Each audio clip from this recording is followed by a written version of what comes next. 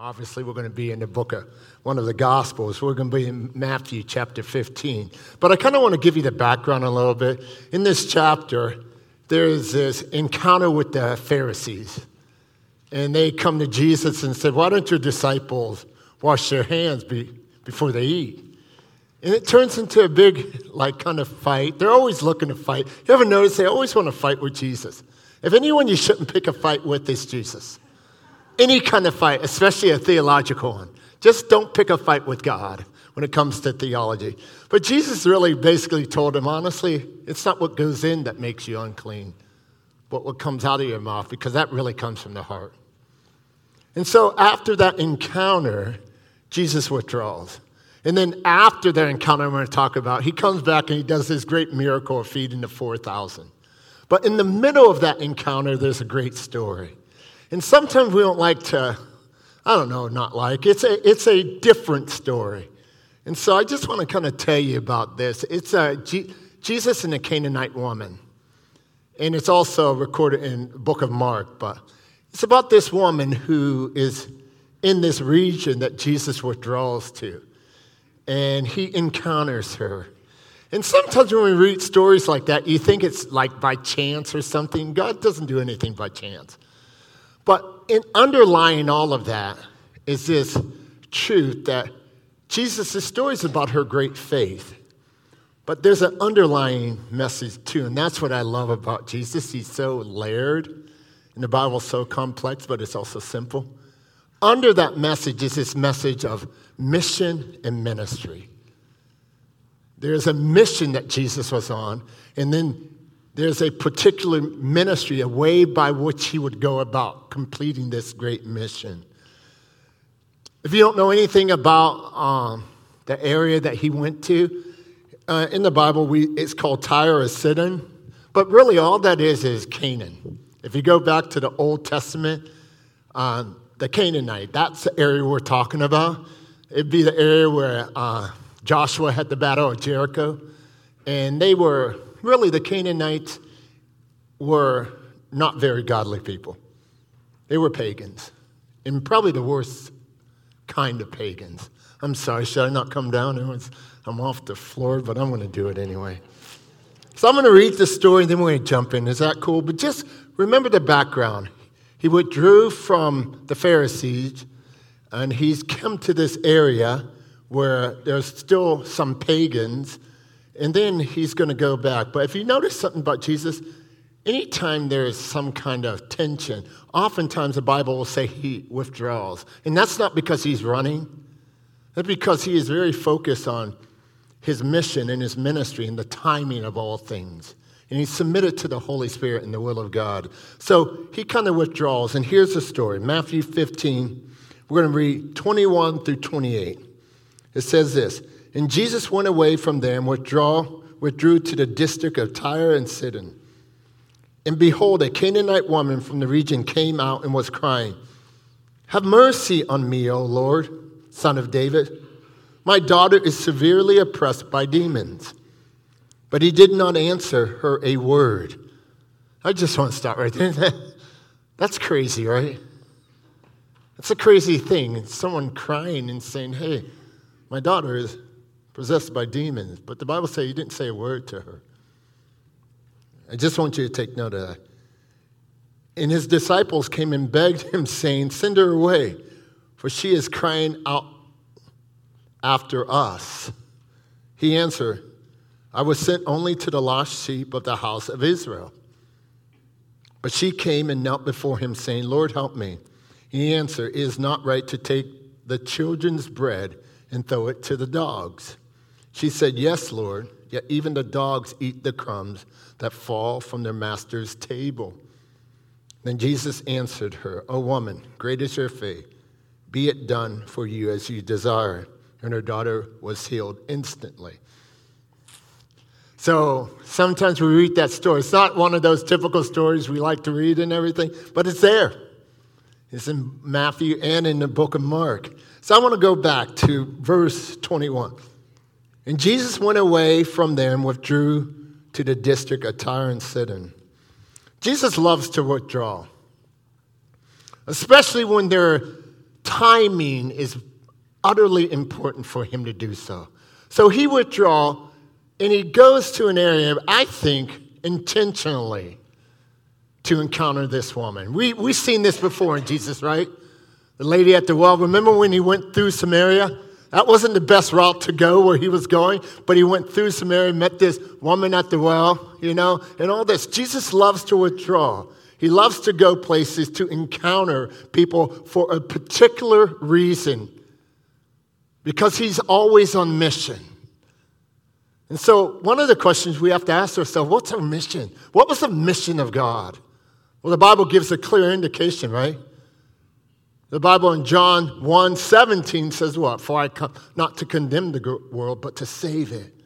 So his mission was to proclaim the kingdom of God and to bring people into the kingdom of God, to save them. That was his mission. But his ministry was unique and distinctive. So he says he withdraws to this area, this very pagan area, I think, just to meet this woman. I love that about Jesus. So he meets her, right? And what does the Bible say that happens? Let me get back to my notes. And it says, and behold, a Canaanite woman comes from that region, and came out crying, have mercy on me, O Lord, for my daughter is possessed by demons. Now, how many of you guys would be running to Jesus if your kid was possessed by demons? Right? How many of us would run to them? So oftentimes when I read this story, the most questions I get, why did Jesus call her a dog? That's really not the focus of the text at all, by the way. But we're going to explain that.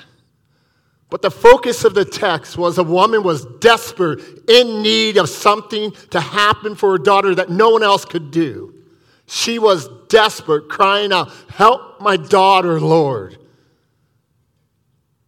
Demons have her, help her. And so Jesus says nothing. How would you feel? He just doesn't respond. He doesn't even say a word to her. So is he making her beg? What is he doing? What is Jesus doing in this encounter? His disciples even say, I love his disciples, don't you? Send her away. She keeps making all this noise. I don't know if you guys remember the great story in Luke, 18, when the blind beggar is yelling, Lord, have mercy, Son of David, have mercy on me, Son of David. And the disciple says, shut up. The crowd says, shut up. Stop bugging Jesus. But do you know that cries for help are not a bug or bugging Jesus? They're not a nuisance to him. He always has a plan. Always. So she cries out. And I often think Jesus likes to test our faith. How many of you guys agree with that? Does Jesus like to test your faith? How many of you guys like it? How many of you guys said, Jesus, test my faith all you want. I can't wait. Please test it. We don't say that. Most of the time we're saying, please don't test my faith. But Jesus says nothing. His disciples do what disciples do. They put their foot in their mouths. Send her away. She keeps making all this noise, Lord. Just send her away. And I love Jesus' response to his disciples. He answered, I was sent only for the lost sheep of the house of Israel. That doesn't seem like it fits the person of Jesus, does it? I don't really care about you. But that's not what he's saying, folks. Instantly, he says, I do have a mission, but I also have a distinct ministry. My focus is the lost sheep of Israel. So what we don't realize, you have to go back to the Old Testament to understand this language a little bit. Remember I told you about Canaan? In the tension between the king of Israel and the Canaanites. The Canaanites were pagan. And the term dog was really a term we often used back then to refer to pagan people. It wasn't a racist insult. It wasn't even an insult at all. It's actually a practical truth that he was saying. Your people, how you live, everything about you is in opposition to God. And I didn't come here to you first. I came here for God's people first. And that's what he's saying. But then she, who is having her faith tested, I love this. How many of you guys would have been offended right then, being called a dog? Right? Do you know race in the Bible wasn't really an issue for this lady? You know what I love about her the most?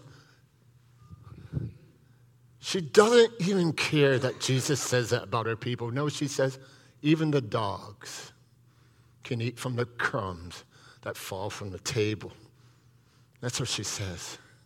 Because she recognizes her great need for the Son of David. Now, here's what you have to think about. How did this Canaanite woman know about the term, the Son of David? In the Old Testament, it was more of a promise that David would always have someone in the line that would be on the throne. But in the New Testament, it was converted for the Jews to the Messiah, the saving one. That's why the blind beggar in Luke said, Jesus, Son of David, have mercy on me. And Jesus, I love that story too. I know I'm interweaving stories, but that's what I love about Jesus, the stories. So in that story, he's walking, and they tell him to shut up. The Bible says he yells all the more, Jesus, Son of David, have mercy on me. And Jesus stops. He said, bring him to me. I love when Jesus gets like forceful. Like he gets like, oh, yes. And he said, what do you want me to do? I said, Lord, I want to see. He said, receive your sight. Because anytime you're going to interrupt Jesus' ministry, it has to be to the greater calling of Jesus' mission, the saving of souls. So this lady says, okay, even if I'm a dog, Jesus, even if my people are pagan, even if we have rejected you, I acknowledge that you are the Messiah, the saving one of Israel. And even if your crumbs fall from the table, you can do something for my daughter. You can make a difference. And I know no one else can. So Jesus, Son of David, would you have mercy on me? Would you heal my daughter?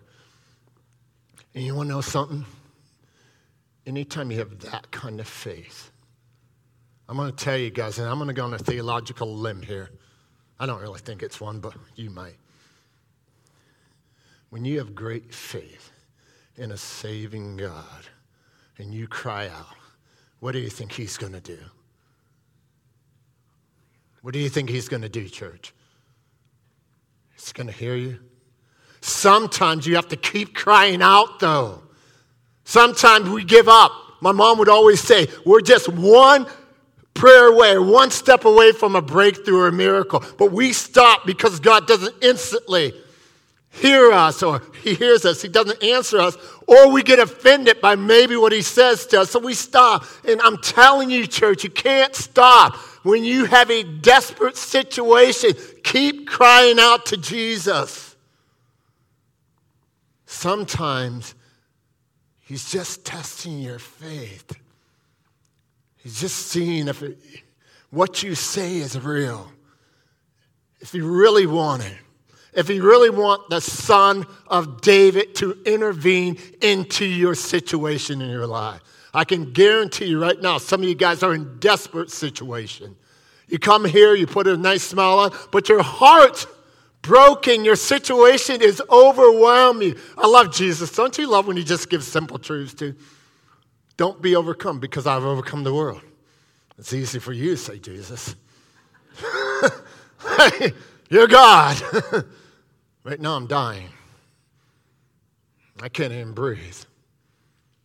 My kids are a mess. My marriage is a mess. My life's a mess.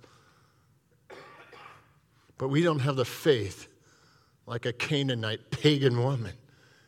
Even the dogs can eat the crumbs that fall from your table, Jesus. That's all I'm asking for is your crumbs. I don't care if you call me a dog. I know my people. I know what they teach. I know they're pagans. I know they are diametrically opposed to who you are. But I, individually, am crying out to you. Jesus, have mercy, because I also know the truth that you are the living God, and I need you. So I love that story. I love a lot of the cool stories. I'm going to challenge you guys to do something. Why don't you start? I don't really know if I have a right to challenge you, but since I'm preaching the word, I think I might. I want you guys to just go through the gospel and read the encounters of Jesus. There's really cool encounters. Read them like you never read them before. Be amazed by Jesus again. Be amazed at the God who has a mission and very intensely focused on his ministry, will always stop ministry when it's for the sake of the greater mission. I just want to tell you something, church. We have to do that too. But I want to get to my second point here, and it's this. You are uniquely designed, do you know that, for a ministry that God has called you to? Do you know that? Some of them will be extremely difficult, and you might have to withdraw sometimes and rest. I don't know if you remember there was a time when Jesus had to withdraw. One of my favorite encounters in John 14, after John the Baptist, I'm at Matthew 14, after John the Baptist was beheaded. It said Jesus withdrew to a desolate place. John was his boy. He could have said no. Remember when John sent his disciples to Jesus and said, hey, go ask him if he's the one. And Jesus said, the blind see, the lame walk. But you know what he was telling John? I'm not going to rescue you, John. You're going to die. But when he died, Jesus went to a desolate place. I think his heart hurt. He could have, but that wasn't what he was supposed to do for John. John was going to become an example of a faithful person, even unto death. But I'm sure Jesus' heart broke. I know it broke over Lazarus. The Bible said Jesus wept. When Mary said, Lord, if you would have only been here, if you just would have been here early, my brother would be alive. And Jesus said, where have you laid him? See, what I love about Jesus, he cares so much, but he's always committed completely to the will of God, to his mission, and to his ministry. But you have a unique ministry, and it might be hard, right? Might be difficult, but no one else can fill it. No one else. And some of us are just sitting on the sides, guys. We're just sitting here and we're saying, no, I'm just going to go on with my nice, easy Christian life. And so your ministry is suffering because you're not fulfilling it. And some people say, Don, I'm tired. You think Jesus wasn't tired? Remember in the garden when he said, couldn't he even stay up and pray with me? You don't think he's tired? Yes, he got tired. He was fully human and fully God. And yes, don't ask me how that all works. I've never been God, so I can't tell you. But he was fully human. He got tired and everything. And there was times he needed to withdraw to rest and to think and maybe process. There's other times he had to withdraw because God had an interruption in his ministry for the greater cause of his mission. But for the most of the time, he was on mission and on ministry. And so what's your unique calling to ministry? Because you have one. We're all called for the mission of God, but uniquely designed for a ministry in Jesus Christ. What is that? Jesus knew his. The children of Israel.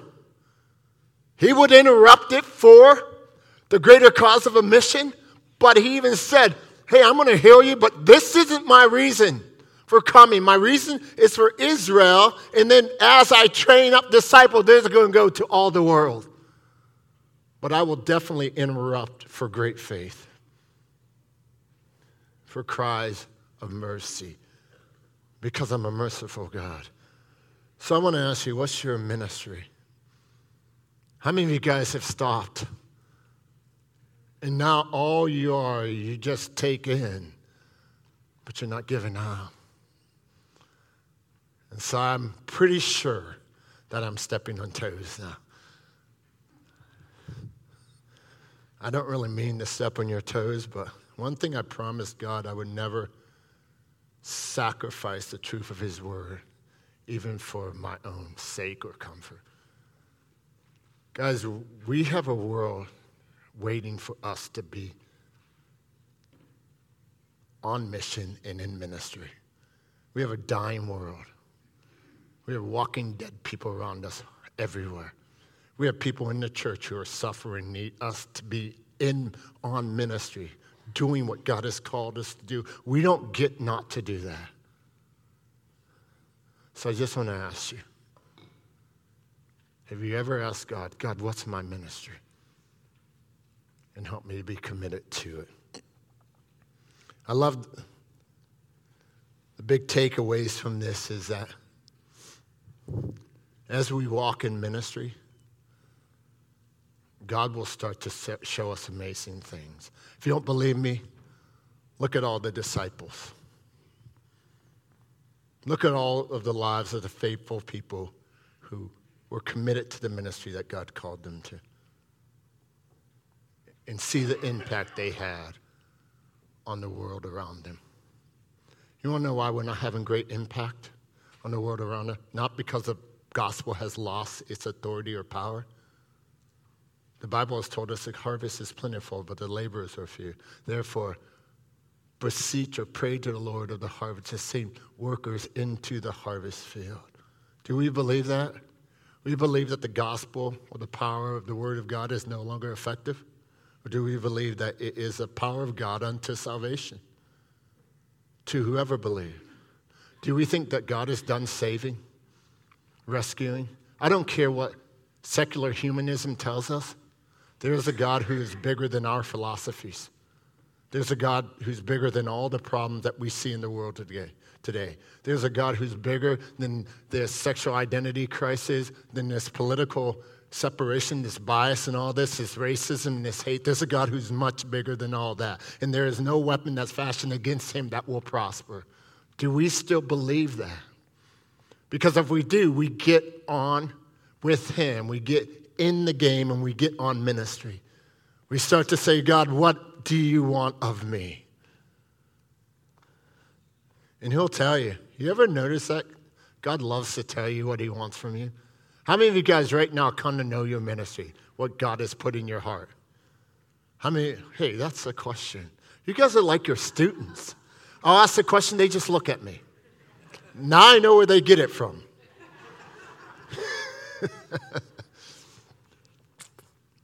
You guys, I went through the same thing. Sometimes I get so discouraged, I want to give up on my ministry.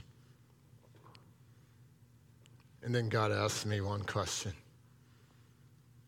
Have I ever given up on you? If you are to be my disciple, you must take up your cross daily and follow me. You have to be on ministry, God. Don, you don't get a choice. You don't get a choice to quit, to stop. This is the last thing I'm going to say. I don't know how much time I have, so I'm just going to try to end it here. I love that some of us get older and we want to retire.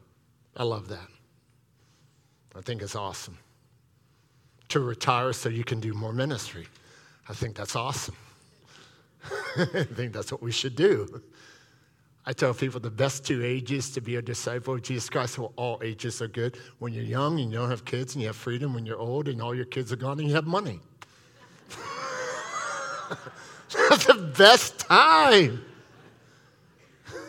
And God's going to call you to great things even as you get older, guys.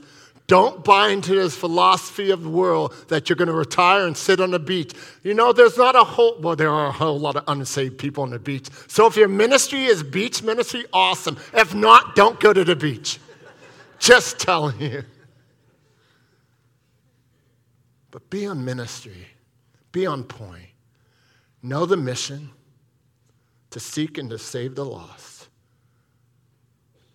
To proclaim the kingdom of God. To declare the gospel, to to a lost and dying world and find your ministry. Because when you don't do it, I better be careful. It's not good, let's just say that. God has great plans for you. And he wants you to walk in them. Right? Ephesians 2:10. For you are God's workmanship, created in Christ Jesus to do good works, which he prepared in advance that you may walk in them. Some of you, it's your family right now. Moms and dads, when you have little ones, that's probably your most precious ministry. May not be the only one, but will be the most important. But figure it out. Honor Christ with your life and not just your words. Don't just attend church. Be the church. Get outside of these walls and do the ministry God has called you to. And watch the God of creation change the landscape of eternity because of your obedience. Can I pray with us?